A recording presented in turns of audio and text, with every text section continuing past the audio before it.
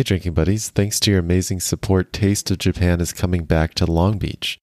Come down to Burger Daddy on Saturday, March 6th for okonomiyaki and takoyaki grilled live, along with do-it-yourself kits from Ramen District and your favorite snacks from Drinking Buddy.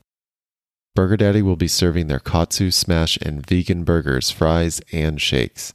I'll be inhaling my go-to, the katsu burger, with its crunchy panko fried beef and onion patty topped with slaw, red relish, and savory Japanese barbecue sauce. Pre-orders start soon, so head to our website and sign up for our newsletter. Hey, don't miss out on your chance to enjoy an exclusive discount on handcrafted, locally brewed beer and sake from Nova Brewing Co. Head to shop.novabrewingco.com right now and use code DRINKINGBuddy to get 10% off your order. Tap the link in our episode description and order yourself a bottle of Doburoku, Brewer James Jin's authentic recreation of Japan's original home brew. This offer is only good for the rest of February, so order a bottle for pickup or delivery now. I believe in forward progression. So making new styles, making new flavors in beers, not just copying whatever everybody else is doing.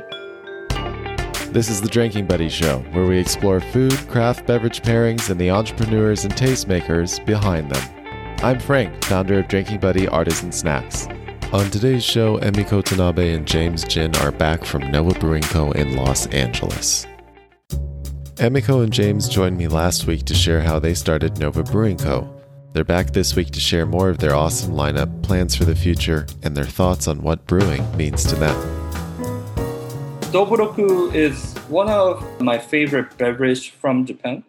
They don't consider technically as sake, but for me, it's just sake that's made in a really old style. When they didn't know how to press the sake, they would just ferment the rice in the water with koji, and then because they didn't press it, they would just drink it straight away. And the point is to drink it fresh. Obviously, it has to be nama, unpasteurized. I like to associate Doburoku as having carbonation. I was introduced to Doburoku when it was fizzy, and I really like that. And it's a product that's not introduced to the American market. Almost nobody knows about it. Our mission is to bring Japanese sake styles that are not very well known here. I want to introduce that to the local people. And surprisingly, we're getting interest from Michelin restaurants in LA area. A lot of high-end sushi restaurants are like, you guys are the only ones who do this. And that's cool, and we want to help you promote it. Their father used to make homebrew Doburoku illegally, and they know how it tastes. And once they tried our sake, they're like, that's real stuff. It was funny. I told my wife, who's from Osaka, about your Doburoku, and she looked confused. And I said, yeah, they're one of the only people that make it in the U.S. And she asked me if it was legal here in the U.S. And I said, yeah. And she immediately said, well, then it's not Doburoku. Yeah, that's the thing. For us, as a local brewery, we want to make sake easy to understand to the local people, accessible. We want to introduce the products that are made in Japan, but in an easy way. So we still call it Doburoku. It's made like Doburoku. James doesn't just brew sake, he's also an experimental craft beer brewer and came up with a truly unique Ginjo 7 series. He shares what inspired him to start it. The Ginjo 7 series is when we wanted to make our own unique beer styles without copying what other breweries are doing. You know, I'm not a big fan of IPAs. There's too many out there. Everybody's doing hazy IPAs. Everybody's making fruited sours. Because we are a brewery that's making beer not for ourselves, but for the people, we do make hazy IPAs sometimes, fruited sours, but that's not our focus. And the Ginjo 7 series is what we want to be known for. Our first Ginjo 7 white label is kind of like a blonde ale made with our sake yeast, number 7, and steamed rice. I'm a fan of Belgian beers, so I try to learn from the Belgian brewing techniques. I realized that sake yeast number 7 works kind of like German style yeast. Our Ginjo 7 turned out like a Hefeweizen at first. It's high flocculating, so it turned out hazy. We use lagering method to ferment, but the yeast itself is a Saccharomyces cerevisiae, which is considered in the beer industry an ale yeast. And we have a Ginjo 7 red, which is using the same yeast. It works really well in beer, this sake yeast, and it's a brown ale. It's kind of like Belgian-style brown ale. They like to use orange peel and coriander, but instead of coriander, I put in sansho pepper, and it gave a really unique, spicy, peppery kick at the end. And it goes really nice with the citrus coming from the orange peel.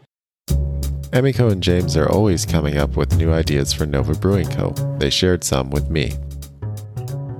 We recently launched a Christmas special release called Hatsukoi, strawberry-infused sake. And I was not originally planning to do any fruited sake, but one of my sake family friends convinced me to do it, and it was a huge success. Everybody liked it, and it's not about what I want to make. It's not about what I want to drink. It's about what people want and what people want to drink, especially when you're a professional brewer. Because of success, we're going to do more seasonal releases. We're going to focus on playing around in California. We already reached out to some farmers in California to get some local fresh fruits. So we're planning the whole year with different fruits in sake. I love taruzake as well. So I am playing around with woods available. Japan, they have amazing wood called yoshinosuke, which is like cedar made in Nara. So I'm looking into woods to play around with in sake. I tried red cedar and it just smells like pencil. So I don't think I'm going to go for red cedar. Also, I'm a big fan of sake made with not only yellow koji, but black and white koji. So I am testing different types of koji. Black and white koji has citric acid, which is very different from traditional yellow koji. When you put it in your mouth, it tastes like chestnut sweet. But black or white koji is sour. I was really surprised by how sour it is, but I'm going to play around with even higher acidic sake. Beer, we're going to keep experimenting with Asian ingredients. I didn't mention this yet, but I also worked at Hitachino, the Kiyuchi brewery in Ibaraki, and that's where I learned how they use yuzu and sansho pepper in beer, even umeboshi, or ume, I think, not umeboshi, just plum. And I learned how, yeah. How do they do that? I think there is a beer made with umeboshi locally. It's like a sour beer, but yeah, it'll be sour. The brewery that I worked at, they use fresh plums. So we're going to play around with more Asian ingredients. I think that's where we are unique. So we have beer that I'm making with hojicha, oolong tea. I'm going to keep experimenting with beer. I believe in forward progression. So making new styles, making new flavors in beers, not just copying whatever everybody else is doing. When we come back, Emiko shares her plans for Nova Brewing. Thanks for listening so far. If you enjoyed the show, be sure to subscribe and leave us a review. Then head to www.thedrinkingbuddyshop.com and pick up some tasty pub snacks, barware, and more. Every purchase you make helps us support small family-owned businesses in rural Japan and bring you more delicious, unique snacks to pair with your favorite beverages. Special thanks to all of you that have already started enjoying our snacks and sharing them with your buddies. So I always wanted sake to be an everyday drink. Everybody drinks wine as everyday drink, but for sake, they just drink it for a special occasion, like when you go out for sushi. So we have done the cheese and sake pairing. We're now doing the ramen and sake. So I'm going to try to get more collaboration with other food and try to give more sake education to local people. That's my plan. So when you speak of education, I wanted to ask you, especially after you said people came in and ordered Budweiser, what would you like people to study, or what's a great way for them to learn about sake even before they come? I just want people to try pairing with whatever food they eat, like pizza, something like that, salad, fish, meat, whatever. People believe that sake goes well with sushi only, but you can try pairing with a lot of things. Go to supermarket, get one sake, try to pair with whatever food you eat. What can you do to support Nova Brewing Co.? Follow us on Instagram or Facebook.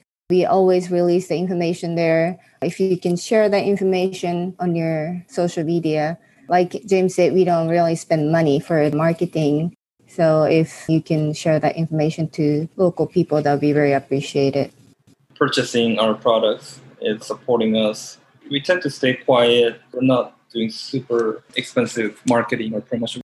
It's just me and Emiko that do all the marketing. It's a very mom and pop business. If you can come to our brewery, you can even make appointment to do a tour with us. A lot of people learn a lot when they come and do a tour with us because I explain to them how it's made, have them taste what koji tastes like. So it's a very good way to learn about sake. James and Emiko share what brewing means to them. I was amazed when I first tasted Junmai Daiginjo. I want people to have that same reaction. I've had really young customers that come and try my sake, and they tell me, I never knew sake tasted like this. That's my mission, is to get more people to understand the history and the tradition of sake, what sake can be, and share my love for sake. That's why I brew. I want people to fall in love just as much as I love sake. Beer is more like something fun I'm doing. I want it to be more, experimental. Sharing the Japanese culture and tradition that is dying. As a Japanese, I want to spread good culture, good food, good beverage to the United States. That's what it means. Thanks so much to Emiko Tanabe and James Jin. Find out more about Nova Brewing Co. by checking the links in our episode description. And mark your calendars for Saturday, March 20th. We'll be at Nova Brewing Co. with Taste of Japan along with Tsujita Ramen, Tanota Takoyaki, and more. Make sure you're on our mailing list so you get the link to pre-order. In the next episode of The Drinking Buddy Show, we'll be sharing snacks and sake with friend of the show and sake sommelier, Greg Beck. Thanks for listening to The Drinking Buddy Show. Be sure to subscribe and share it with your buddies. Check out our latest artisanal snack offerings at www.thedrinkingbuddyshop.com. Connect with us on Facebook, Instagram, and Twitter. Take care and drink well.